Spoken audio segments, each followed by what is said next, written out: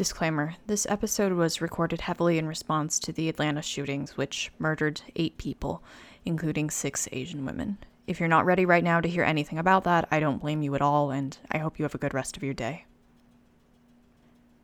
Right, so this episode wasn't originally planned this way. Something else was meant to be episode 3, and I had all of that recorded and was going to edit it and make a lot of wonderful changes to it, really try to fix up my sound stuff, get nice background music, but then the Atlanta shootings happened, and that kind of colored my whole week to the point where I thought, even if only a couple of people really listen to this at all, needed to say it. I'm Asian. I'm half Asian, but Asian nonetheless. My mother's family is Taiwanese, and I grew up in China because my dad worked there for several years.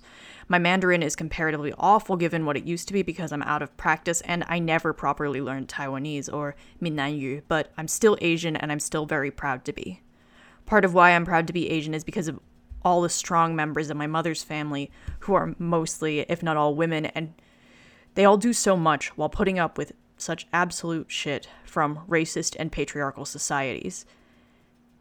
And that's a big part of why all of this makes me so angry. Because these women were already having to live their lives and keep on going while they were being hurled with all of this crap from all sides. And just now, because of this monster, they lost their lives to just other people's bullshit. I also live in Florida, and I also can't help but thinking that's where they think the shooter was planning to head next, and that just incenses me further. But I think enough about me for right now. It's not about me. I'm going to talk about just the one myth today, and out of respect for 4 of the Asian women who lost their lives, Hyungjun Kim, Sun-si Park, Yong Ah-yue, and Sun-cha Kim. I'm sorry if I pronounced any of those horrifically. They were all Korean ladies, and so this is a Korean myth. While the Asian community covers so many regions, and there's a common thing where China, Japan, and Korea are sort of treated as the only quote-unquote Asian countries, and ignores the experiences of other Asian peoples, such as South Asian or Southeast Asian peoples, I thought that it would be appropriate to talk about this myth in particular. So, this is the tale of Princess Bari. Her parents are a king and queen, hence the title princess, but this didn't exempt her from being treated poorly because of her gender. Her parents have 6 daughters already and no sons, and when she was pregnant with Bari, the queen had a dream that seemed to indicate some good fortune was coming her way and just kind of assumed that meant that the waited-for son would be born. As such, the birth of a new princess wasn't heralded with celebration but with resentment, and Bari was literally thrown out, the etymology of her name, Bari, coming from the word for abandonment or having been thrown away. The infant is saved, sometimes by Buddha, depending on the variant of the myth, sometimes not, and raised by a standard fairy tale old couple. One day the king and queen fall ill and are told the only thing that can save them now is water from the western heaven. They ask their 6 older daughters to help them out and go get some water, but all of them make up excuses as to why they can't do that. The royal couple then remember they had another daughter and decide to seek her out.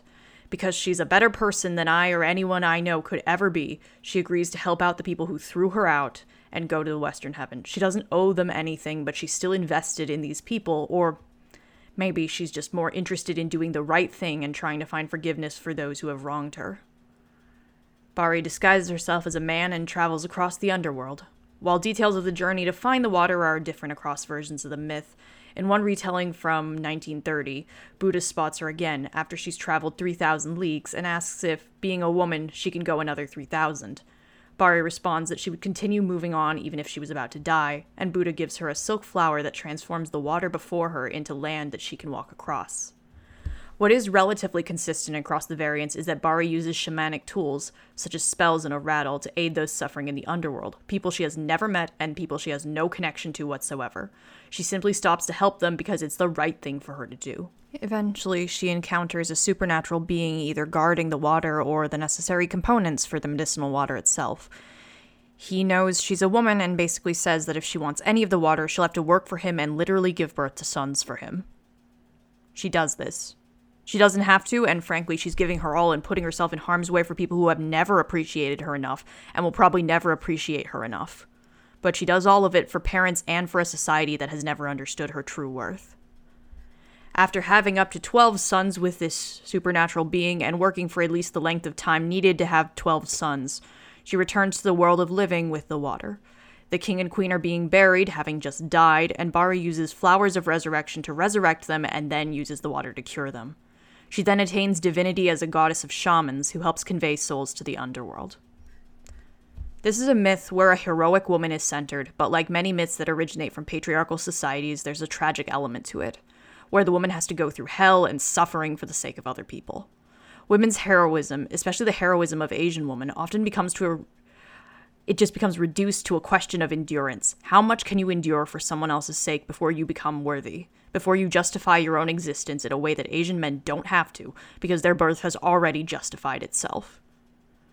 The crime that happened was formed based on an intersection of racism and sexism that sees Asian women as vessels and vehicles for other people's wants and needs, and literally anything other than actual people.